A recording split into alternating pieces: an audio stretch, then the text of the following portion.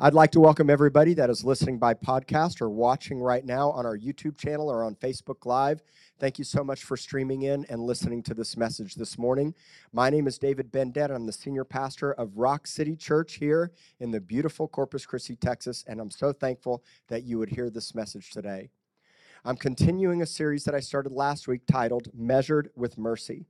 And last week I titled the message, Measuring Yourself. And if we don't learn to get an accurate measurement of ourself first, you'll never be able to measure others well. We always have to take an accurate assessment and measurement through God's eyes and through God's perspective of ourselves. Measurement is very, very important, obviously. Every single thing has a measurement. The seat that you're sitting in was measured. Everything has a measurement, and we constantly live in a world of measuring things. And measurement is very important to the Lord. Do you know that you can even measure God's love? God's love has a measurement on it. The greatest measurement of God's love was the cross. It was God showing that I love you so much that I'm going to send my son, and even though the world has bombed it and the world has lost its mind, I'm going to come and restore you. And the measurement was due to iniquity and sin and the fact that man never in his own strength could measure up to what God has. He says, I'm going to send my son who will be the measurement. Jesus was the measurement. He lived a sinless life.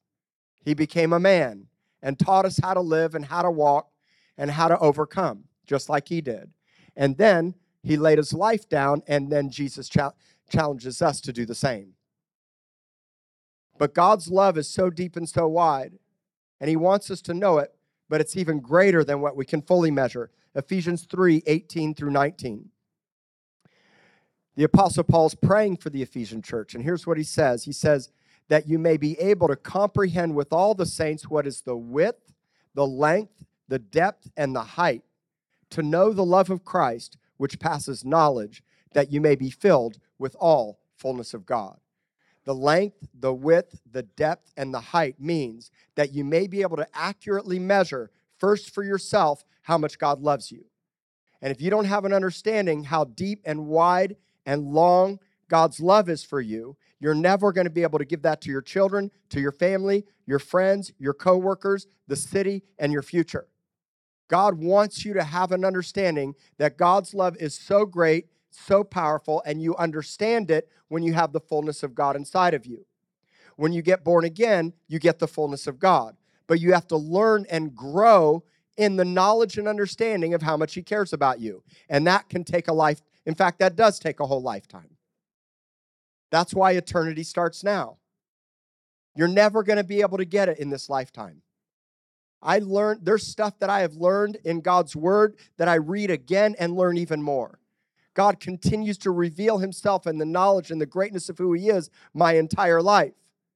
And it will always be a process of your whole life of discovering how much he cares for you, discovering what he's given to you, discovering what you are. That's why the scripture says God is able. God is able to do exceedingly above and beyond. God is able to do more than what you can even measure or think. He wants you to know the greatness of who he is and how much he loves you. And he wants you to walk in his fullness so you can bring it to other people's lives. Romans 8:38 through 39. For I am persuaded that neither death, nor life, nor angels, nor principalities, nor powers, nor things present, nor things to come, nor height, nor depth, nor any other created thing shall be able to separate us from the love of God, which is in Christ Jesus our Lord. So what he's saying is, anything that you can measure or anything that tries to measure you can't separate you from his love. It's powerful. Not one thing that you can measure or anything that's trying to measure you can separate you from the greatness of his love, but you need to learn it and discover it. See, God's love is infinite, but most of us live on a level about maybe right here or a little bit lower. But God wants you to blast through the ceiling and understand it's so deep, so wide, and so great. His love is infinite, and nothing can separate you from it. Nothing can separate you from it. But one person tries on overtime to separate you from it. So the devil on a daily basis is measuring you. Revelations 12:10 says that the enemy, the devil, accuses us, the saints, night and day. Think about the word accusation. If he's accusing, then what's he doing? Measuring. And what he's saying about you is you're crooked. What he's saying about you is God created you crooked. And then what he's saying is God is a crook. Think about it. Straight from the garden. God's a crook. He's a liar. And you know what? You're so hypocritical and fake and not real and never going to make it and such a failure. The devil tries to identify you and label you inaccurately and deceitfully. And what we have to do is not judge our own selves according to our standards or what the world says or our past, and especially what the devil says. See, remember my definition of measurement. It's the definition of measurement. It's to measure the length, the width, the depth, and the height according to a standard, or to judge something accurately based on the standard of truthfulness or what it's supposed to be. That's why if you don't have an accurate understanding of how God feels about you, or the word, or what God thinks or says, then the way that you will compare yourself will be inaccurate. And you'll walk in shame, fear, deception, lies. You'll be angry, you'll isolate, and you'll run to the things of the world to find comfort. The world's lost its mind, and the devil wants you to lose yours. We are called to measure ourselves accurately and to measure ourselves with rest, not fear and loathing. We're called to measure ourselves through the eyes of God and to see ourselves the way He sees us. That's why in 1 Corinthians 12, I shared this last week, it says that the Holy Spirit teaches us all things. When you're born again, you get the mind of Christ. If you don't have the mind of Christ, you have the mind of self. It's called self-lordship. If you're not born again and you're living life without an accurate involvement of the Holy Spirit, you're leading life according to your own standard. It's called self-lordship. And it can even have right intentions, and it can even be in the name of God, but it's inaccurate. That was the church of Laodicea in Revelation. The church of Laodicea means the people's rule. The church of Laodicea was wealthy. It had all the things that the city had. Laodicea was a very wealthy city. They were known for its medical breakthroughs, its banking breakthroughs, its health breakthroughs, its textile and clothing breakthroughs. And they said, we have need of nothing. And Jesus said, you're blind, miserable, and wretched. And they're like, man, I'm going to self-rule my own life. You can't do it without the mind of Christ, and you can't accurately see yourself or see others if you don't have a transformed mind.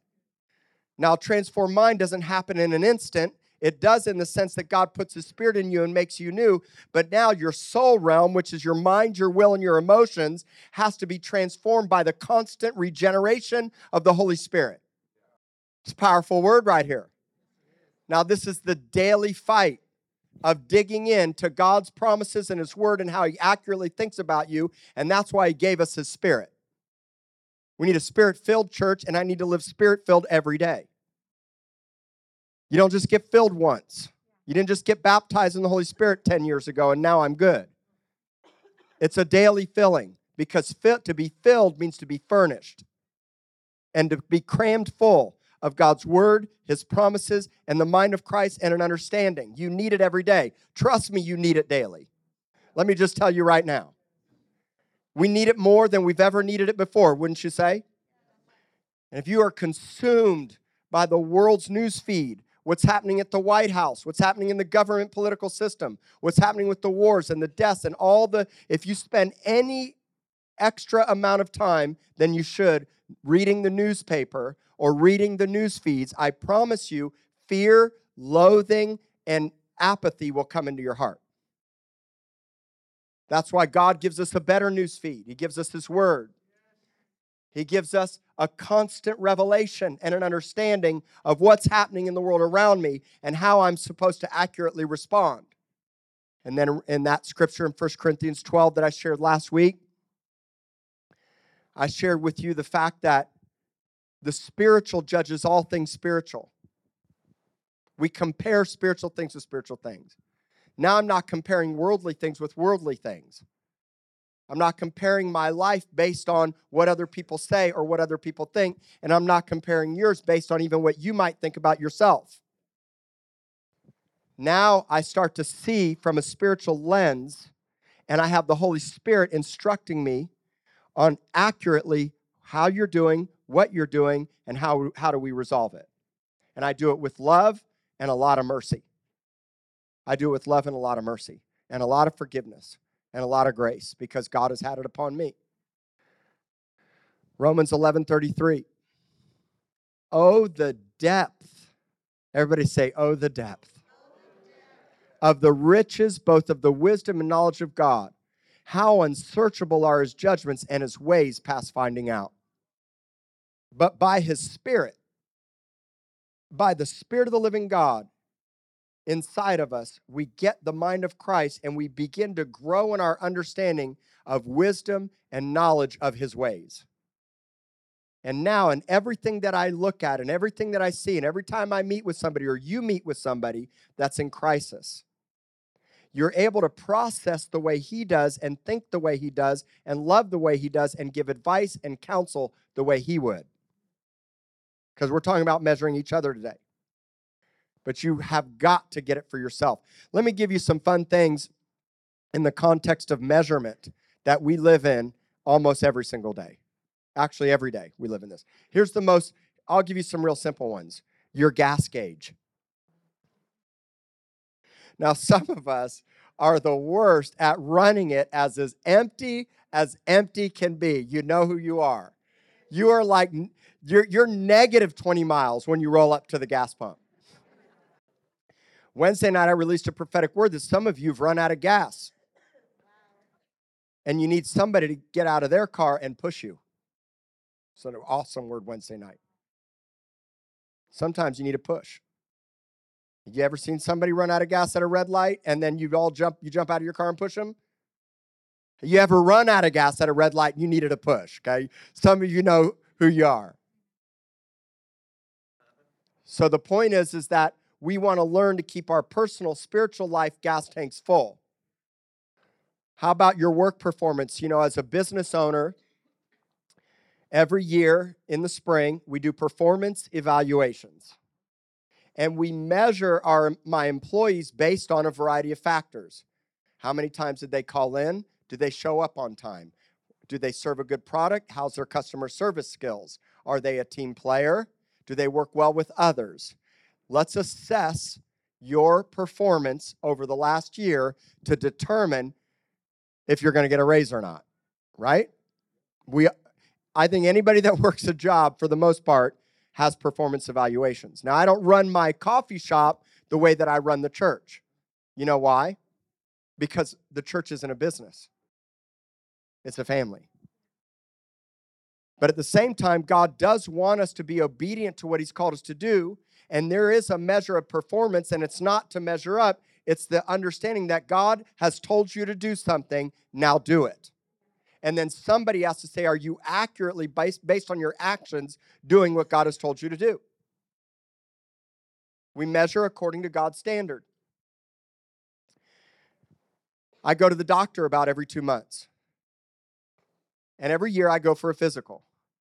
And when I go for my physical, I get measured in some places I don't really want to get measured. Yeah, when they check for prostate cancer as a man. And it's pretty uncomfortable. I'm just letting you all know. You're welcome. But listen, if you're sick, you're going to get measured. That's why Jesus said, I didn't come to measure the healthy, I came to measure the sick. Meaning, I came to bring health as a doctor. Does the healthy need a doctor? No, but the sick does. That's why there has to be spiritual exams taking place. Some of you need a spiritual exam. But we're isolated. We're afraid of what people are going to say. And we're afraid that we're going to get judged or beat down because maybe some of you were in the past. Sorry for that. I was too. I've been through it. We've all have. Let me ask you a question. If you take a good seed and plant it in good soil, Will it grow? Not if the environment's not right. You take a coconut and go plant it by the river in winter in North Dakota, that soil may be good, but it is not going to grow. North Dakota is not the land of palm trees, neither is Colorado. You understand? So some of you received good seed, and yes, you have a good heart, but you were in a bad environment. So let's change the environment. It starts with you, and it starts with me. I'm not about to preach the next ear-tingling, hyped-up message so you can feel good in hopes you come back. What I'm out to do is raise up a family and an army that has longevity. Listen, I work out. What's so funny? Yeah, I got a story in it. No, wow. My wife's just laughing at me. Guys, we got problems here.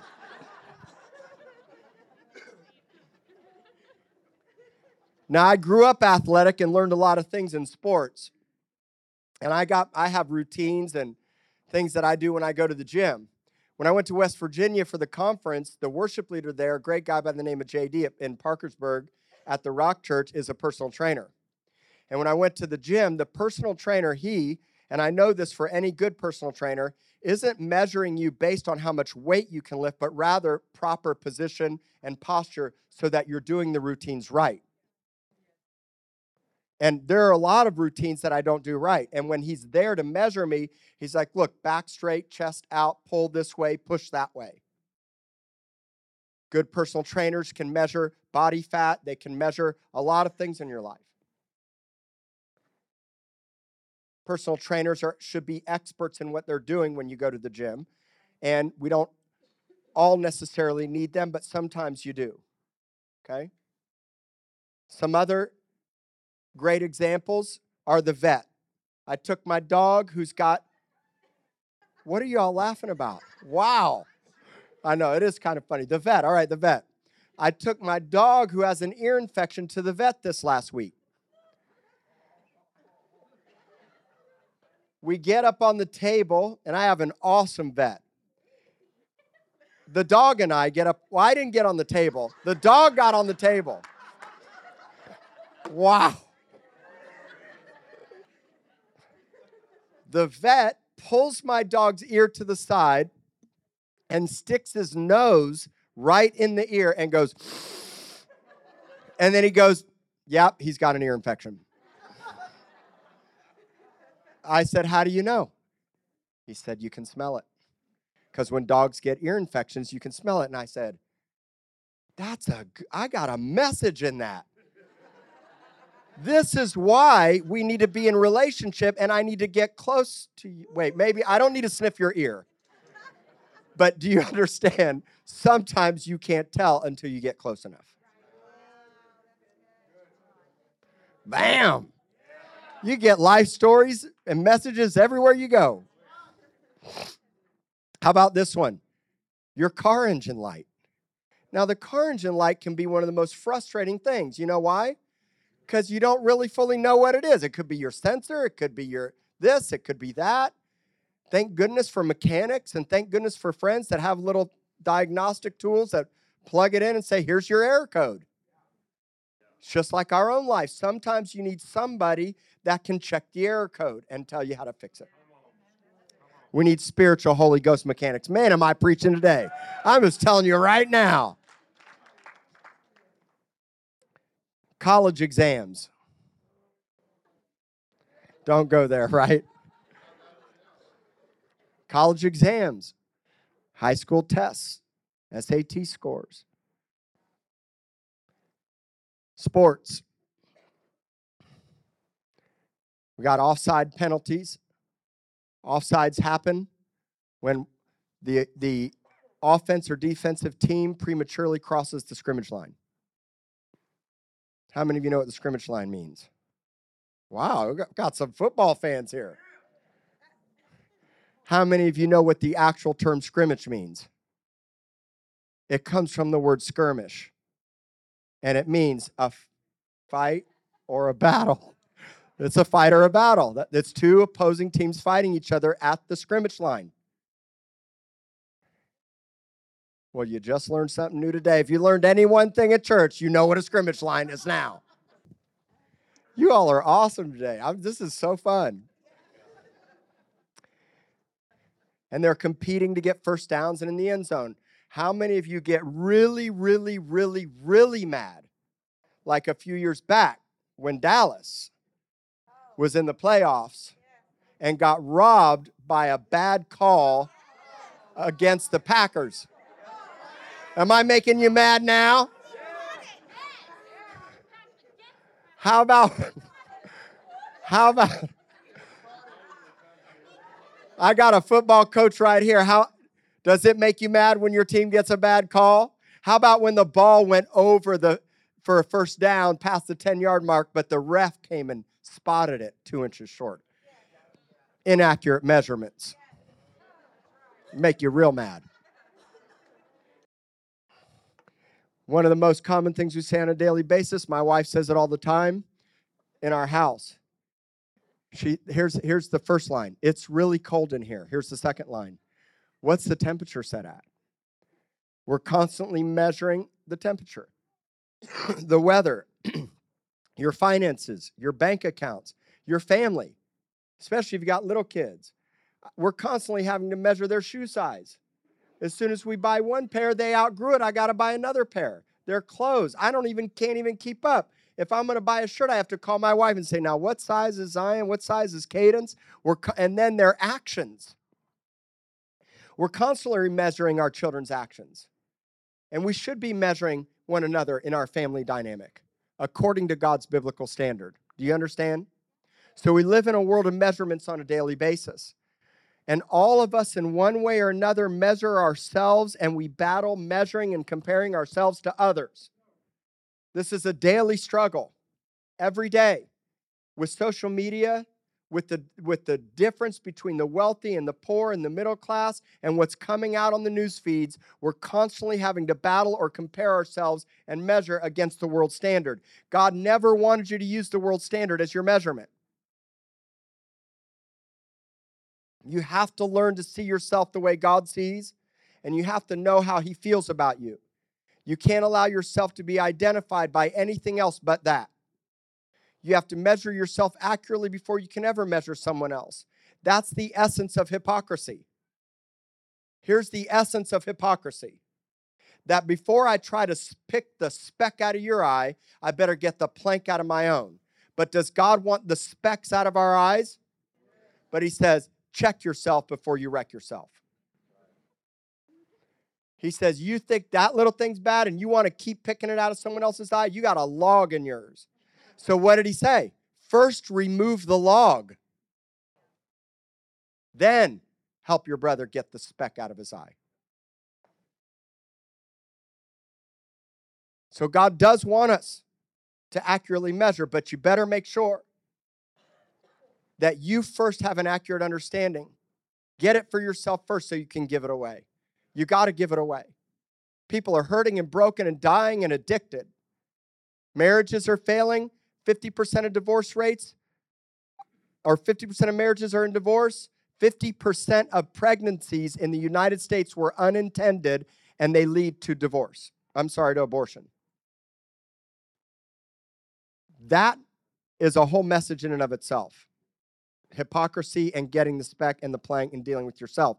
In fact, there's two other great messages that I could preach and probably will one day, but you could go study it out right now. One is the refiner's fire.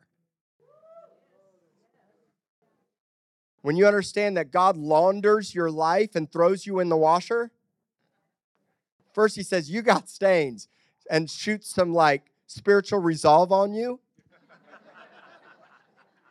I'm getting message titles left and right today. Man, some of you need some Holy Ghost resolve this morning. Am I right? And that's what the blood does. You spray some blood of Jesus on that stain on your life, and He washes it and wipes it away. That's the refiner's fire. And I know it can be hard to be hammered and go through the fire. Hammer, fire, hammer, fire. purify, purify, purify. But God wants an accurate reflection, right, Colton, in the gold. Just ask Colton or Connie, two master jewelers. They'll tell you about the refiner's fire. And then the next thing is you really should have an accurate understanding of Jesus the judge. Do you know the scripture says that, behold, Jesus the judge is standing at the door. New Testament. But you can't be afraid of God's judgment. Because if you're born again, you don't see God as a terrorist, you see him as a father. But the world sees God as a terrorist. But when you get born again, you say, judge me now. I shared that last week. If we would judge ourselves, 1 Corinthians chapter 11, in the context of the Last Supper, it says, judge yourselves so you don't come under the judgment of the world.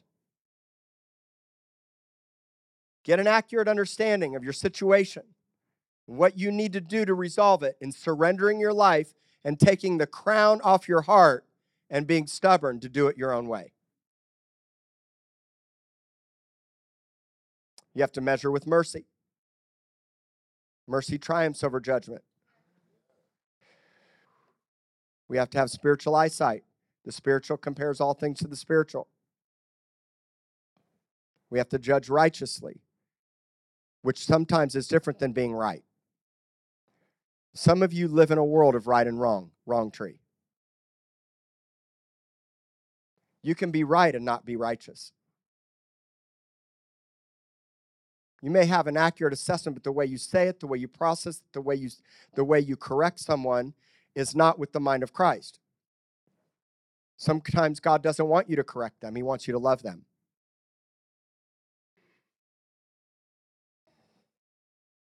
If you live in a world of correcting one another, it can be a mess, especially in marriage. That's why we teach you go into marriage with eyes wide open, and then you have them half shut. Because love covers a multitude of sins. Even after complete surrender and getting the mind of Christ, you have to learn what that means. You become a new creation instantly, but it's a process in your life of discovery. Get into discovery, get into process. And be patient, and don't give up, and don't back down, and don't isolate. We're building something that is going to last generations, that's full of legacy, not a bunch of ear-tingling, brain-massaging, behavior modification people. Jesus was never out to be popular. And the minute they tried to make him popular, he retreated to the highways and the byways. It's not a time for us to chase the who's who and the what's what of popularity. This isn't the time for you to come Sunday to Sunday and not live it every day. And this isn't a time to just come because something felt good or sounded right. We have to live with eyes and understanding of mercy. We have to understand patience and process. We have to be in it to win it for the long haul. We have to see 5 years from now, 10 years from now, and not be so consumed by the immediacy of our situation. 1 Peter 4:17, I'm going to break this down a little bit more this morning because it's insanely awesome. I'm going to give you some incredible revelation this morning that's going to help you to understand why I'm teaching this message. I shared some of it last week, but let me show it to you on another level. Everybody say, the time has come. The time has come for judgment to begin in the house of God. So first, the judgment begins with me. If I would judge myself, I won't fall into the condemnation of the world. So first, I check myself. It begins with me. But then it begins in his house. House is a connotation of a family. So what God's saying is, I'm bringing judgment to my house. And I pray, God, judge Rock City. But if you don't see God right, if you're skewed in your understanding of justice, and you see judge as fearful, you're going to miss my point. Because here's my point. If it begins with us first, everybody say us first, what will be the end of those who don't obey the gospel of God? I'm going to teach you something incredible. We're the first example. God's house should be the first example. But millions of people all over the world have rejected the church and rejected God's house. Why? Because the standard and the example of what kingdom life and kingdom power should look like has not been happening. So they reject. But here's what God says. If I bring judgment, there's an anointing I'm teaching you right now. If I bring judgment and correction and alignment first to my house, then my house becomes the contrast. My house becomes the picture of the difference between light and dark. And now what he's saying is the world has no excuse. And what he's saying is if I judge first this house and your life and correct you and align you and refine you, and your marriage is strong and the people are strong and we're walking in love and we're walking in prophetic power and we're walking in union the way we're supposed to, then the world has no excuse. You're not giving the world any more excuse. They choose to accept or reject. But it has to start with you and God's people. Because if God's people are a mess, then there can't be an accurate judgment of the world. You guys are going to get this. I'm telling you, I know it's meaty. You're going to see it. Look at the scripture. If it doesn't start with us, then what will be the end of those that don't obey the gospel of God? The point is it first starts with us so there can be an accurate judgment for those that reject it. Because you know what? I will reject man-made religion. I will reject a controlling, institutionalized system.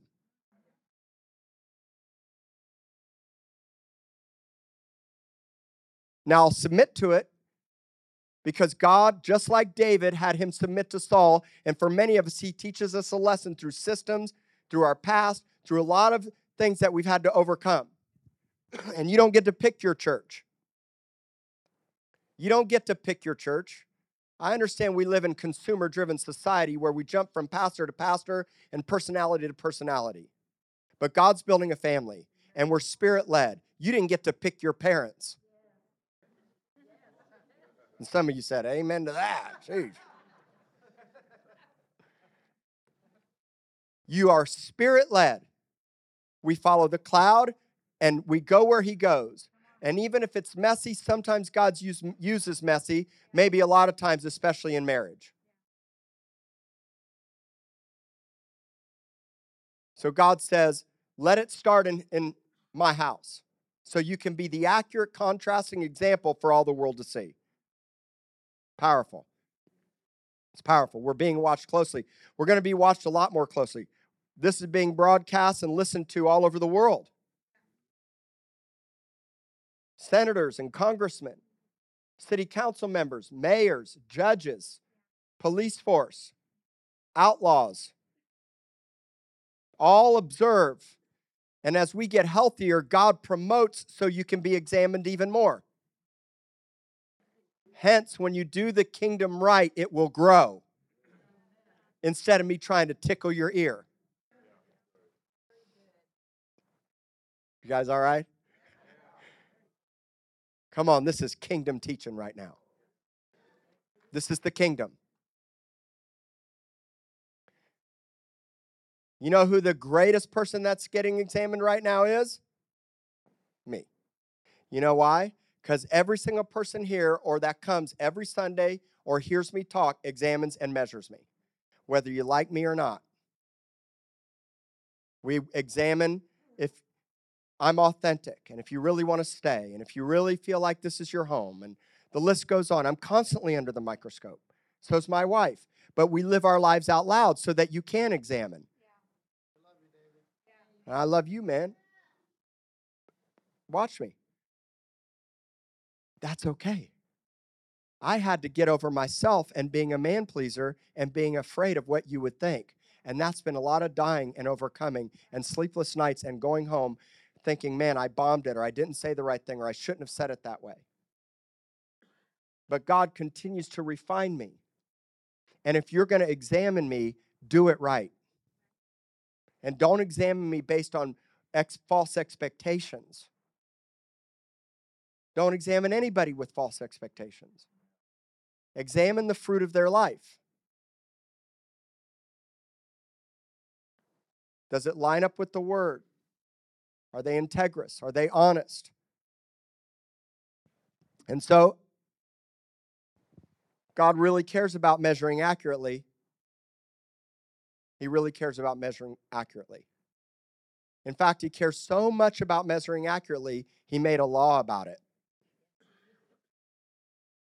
You know that? Leviticus 19:35. You shall do no injustice in judgment, in measurement of length, weight, and volume. Verse 36.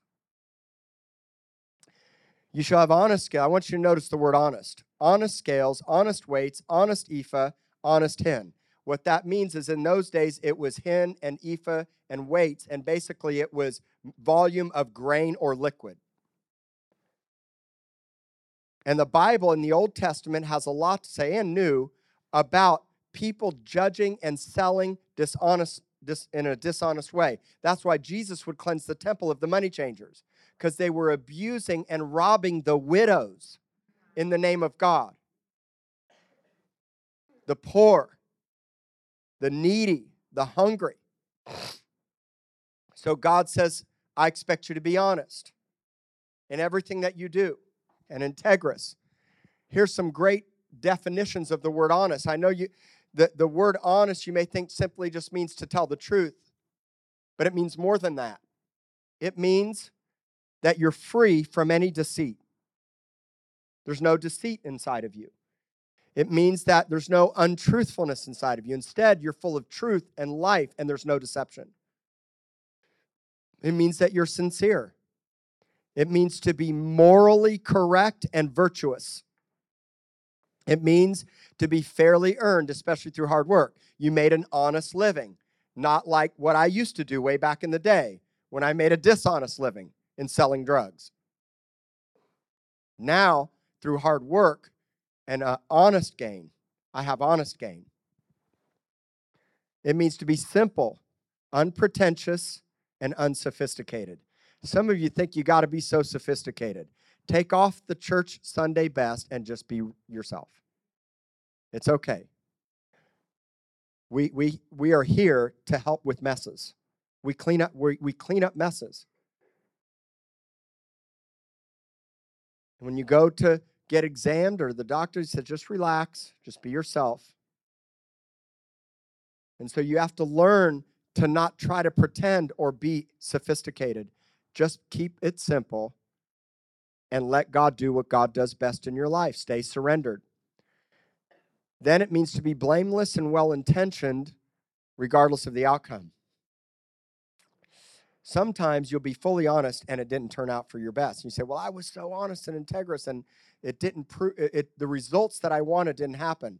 It's not necessarily about that. It's about God refining you in the midst of the process to give you an honest heart. Okay? Now, there's 3 ways that I measure people. 3 ways. Okay, we've already talked about the mind of Christ being spiritual, Holy Spirit. God's word is the standard. But there's 3 things that I use to assess and give spiritual exams to people's lives. You ready? Number 1, the words that come out of your mouth. That is the most easy identifier. The way you speak, what you say, is a revealer of what's on the inside of you. The second thing is your actions. I'm not judging hearts, I'm judging actions. The proof's in the pudding. How are you managing your money, your family? Are you integrous? Are you honest? I'm looking at actions. And then the third thing is fruit. What's the fruit in your life? So let me show you how this works, okay? Turn to Luke chapter 6, verse 43 and 44. This is going to really tie it in for you this morning. Luke 6, verse 43. You guys okay? I'm going to focus on this one point and drive it home, and then we're going to pray, okay? A good tree doesn't bear bad fruit, nor does a bad tree bear good fruit. verse 44. But every tree is known. The first thing I want you to understand is that trees are designed to be known. God wants you to be known. Some of you say, well, I don't want anybody to know me. That's not biblical. I would stop right there. For every tree is known. Okay? Some of you may be an isolated tree. You're like, I don't know anything about them. They're isolated. You know, most of the news stories we hear where people spun out, I often hear when they interview the neighbors about the guy, which happens all the time, say, well, he was a quiet guy, and we never talked to him. Every tree is designed to be known. The second point that I want you to know is that the fruit is the identifier. The fruit is the identifier. Because fruit was never meant to be private. Fruit was meant to be picked. Fruit was meant to be given away. So anything God gives you, He designed it for you to give away. Man, that's good. You're never meant to be greedy and self-centered and use it for yourself. If God gives you something, a talent, an ability, whatever it is, He gives it to you, money, whatever it is, He gives it to you to be given away. So every tree is known by its fruit. For men don't gather figs from thorns or gather grapes from a bramble bush. I taught you this last week, that the bramble bush is a 6-foot shrub with big thorns, and it was where the thorns that were in Jesus' crown were stuck inside of his head. And it was used in that day. See, Jesus' thorn of crowns wasn't a one-time thing. What you need to know is the Romans crowned anybody with those thorns that prematurely positioned themselves in leadership or claimed to be something that they're not. And the point is when people self-crown their heart, they produce thorns and poke everybody around them. It's called self-lordship. And that's what they thought Jesus was doing. So they crowned him. Little did they know, they were crowning the real king. And Jesus was reversing the curse from the dead tree, because the bramble bush represents the thorn from the garden and the curse, and Jesus took it in his skull so you could have the mind of Christ. Bam! Verse 45. Here's the connection. This is your connection. A good man out of the good treasure of his heart. The word treasure is the Greek word thesaurus. You know what a thesaurus? You know what a thesaurus?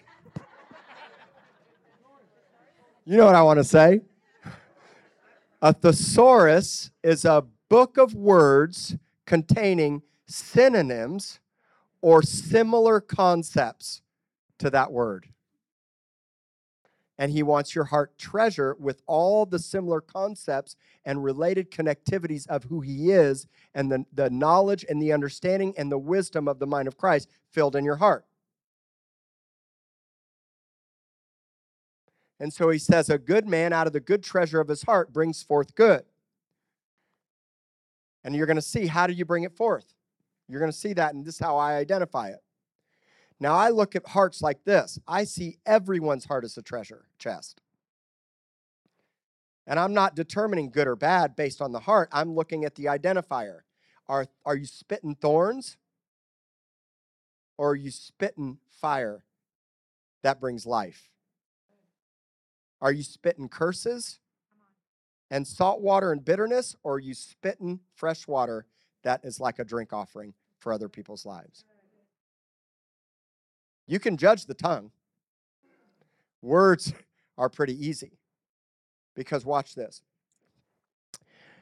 Out of the treasure of his heart, and an evil man out of the evil treasures of his heart. Another version says his own. Everybody say, my own. The Greek understanding of my own is this. What has become me before you saw me? What I did in private reveals what I do in public.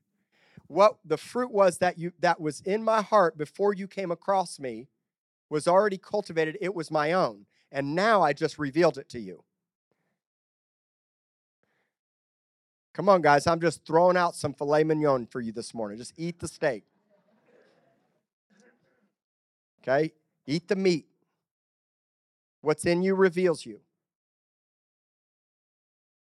And a natural identifier is the tongue. Look, here it is right here. For out of the abundance of the heart, you open your mouth and reveal it. And it's clear to be seen by all. In fact, why don't I just drive it home a little bit further for you this morning? James chapter 3, verse 2. We all stumble in many things. If anyone does not stumble in word, he's a perfect man, and he's able to bridle the whole body. Pause. You know what? Let me rephrase it for you. The word perfect here actually means mature. Does God want you to mature? Don't compromise God's word. You will compromise God's word by saying, well, I stumble in many ways, and I can never be a perfect man. You can mature. When you used to cuss like a sailor, you know who you are. When you used to complain and be negative, now you speak life. And watch this. It says, if you can bridle the tongue, you're able to bridle. I love the word bridle. Think of a bit in your mouth. Think of being a horse used for the master's purpose. And I'm broke now. Some of you want to be spiritual James Deans, reckless and rebels. And you're singing the rock song, Untamed Heart. You know who you are. But what you have to understand, it's not about getting you to conform to my ways or man's ways or religious ways. This is conforming to the mind of Christ and God's standard. And in turn, when you bridle the tongue, you're able to bridle your actions. That's why actions are so critical. And if my tongue can bridle my actions, it's like this. If you don't have anything good to say, you know how many times I bite my lip? You know how many times my wife bites her lip in marriage? You know how many times when I'm meeting with people and it's like, man, I know the right thing to say, but the Holy Spirit says, bite it. Verse 3. My other point on that is if I can bridle my body, how much more through what I say to you can help bridle the body of Christ? Now as a pastor and a preacher and a teacher and a father with an apostolic nature, I'm out to help put the bit in the body of Christ's mouth. Not control you, let Jesus control you. That is awesome. Now you become that. Indeed, we put bits in horses' mouths that they may obey, and one little tug turns that entire horse's body from one little bit in their mouth and a little tug left and right. Verse 4. Look at ships. They're so large and driven by fierce winds, especially in Corpus Christi and the Port of Corpus. Giant ships and a narrow ship channel. I'm like, how do those big ships come in and turn around? Giant ships with fierce winds are controlled by a rudder. Wherever the pilot desires. Wherever the pilot desires. Verse 5. Even so, the tongue is a little member and boasts great things. See how great a forest fire kindles by one little fire. Verse 6. The tongue is a fire, a world of iniquity, and the tongue is so set among our members that it defiles the whole body and sets on fire the course of nature and is set on fire by hell. Here's the point. The point is that the tongue is a very clear identifier one way or the other. And James would go on to talk about how the mouth can't spring forth both fresh water and bitter water or salt water and fresh water. And the point he's trying to make is, I'll summarize the rest for you. The point he's trying to make is this. He says, no man can tame the tongue, but you know what you can tame? Your heart, so that your tongue brings forth fresh water. And if you're solely focused on taming the tongue, that's behavior modification. This is so good. If you're solely focused on trying to control your mouth, that's behavior modification. But if you transform your heart from the abundance of the heart, that's why the mouth is likened to a spring. But the spring started somewhere, and it gushes forth fresh water or bitter water. And you can't have both. But some of us have both. And James says this ought not to be. Some of you come here, bless God, and we worship and all those things, but then we curse each other, we curse our friends, we curse our family, we curse under our breath, we speak negative things, we complain, and yet we worship God. That is two springs coming out of your mouth. And the writer says this is ought not to be. So I got the best advice for you. Stop it. Stop it. And you stop it by filling your heart, your thesaurus, with wisdom, knowledge, and accurate concepts of God's love over your life. Does that help you guys? Okay? Does that help you? All right, I'm going to close with this. Proverbs 18:4. The words of a man's mouth are deep waters. The wellspring of wisdom is an overflowing brook. Let's make our lives a wellspring of wisdom. Let's get what matters the most. Be skilled and accurate in your understanding of who God is, what His Word says. Devote more time to His Word than to The Voice or to the news. Devote more time to His Word than Instagram and Facebook. Devote more time of your life to gaining wisdom and knowledge because it will transform you and then it will come out of your mouth. That's why it's an identifier. I can clearly tell when somebody is not renewed in their mind because I hear lack of lordship. I hear complaining, anger, frustration, defensiveness. And so the answer is to daily dig in and fill your heart with a wellspring of life so what comes out of your mouth is truth. I'll close with this scripture, Micah 7:18 through 19. Now, you say, what is God like? I'm going to give you some of the best scriptures with an accurate understanding of who God is. Here's your standard. Here's the measurement tool. You ready? Here's the accurate fullness of measurement right here. Number 1, God pardons iniquity. Some of you got to forgive yourself. You've got to forgive the people that hurt you. You got to let go of the past and move into the future. And you can't do it until you forgive. And some of you are still angry at yourself, angry at your ex, angry at your boss, angry at your life situation. Forgiveness is key. So God says, number 1, He pardons, meaning He wipes it completely away. Next is He passes over the transgression. Love covers a multitude of sins. So if anytime I'm going to accurately measure someone, I'm doing it with love, and many times I have to cover that. Men come up to me and confess pornography. I cover that. What I mean is I love them. Men come up and confess drug dealing, or they confess all kinds of things to me. Does that mean that they shouldn't receive for the wrong? Does that mean it's okay? No, that's not what I'm saying. The Bible says he that does wrong will receive for the wrong which he's done. And there are consequences.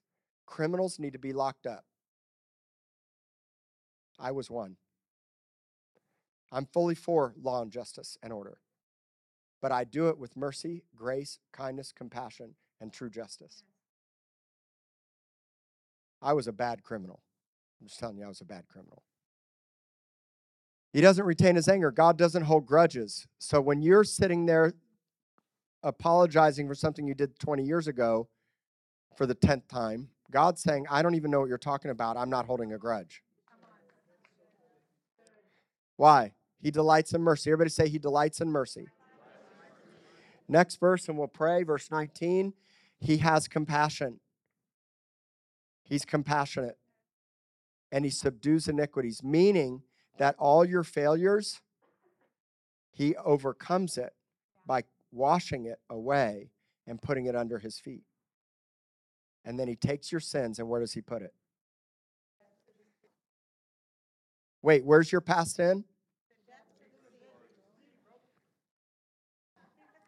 Then why are you reminding God about it every day?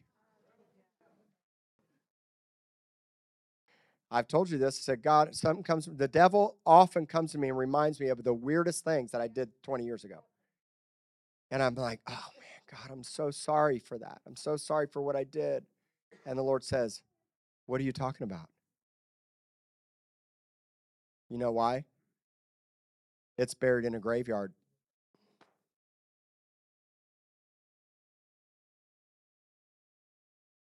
I love you guys. This is a new day for you. It's a new day for me. This church is going to be pole vaulted into the stratosphere. We're going to the stratosphere spiritually. And we're going to do it because we are healthy and positioned, full of power, full of wisdom, full of life, and doing life as a family. You need someone to measure you, and you got to get into measurement. You got to measure others right. That which offends you is in you. Deal with your heart. Get into relationship. Become strong. Let's build a family for the children that are coming, and the drug addicts that are coming, and the broken marriages that are coming, and the people full of shame that are coming. Okay? Let's all stand.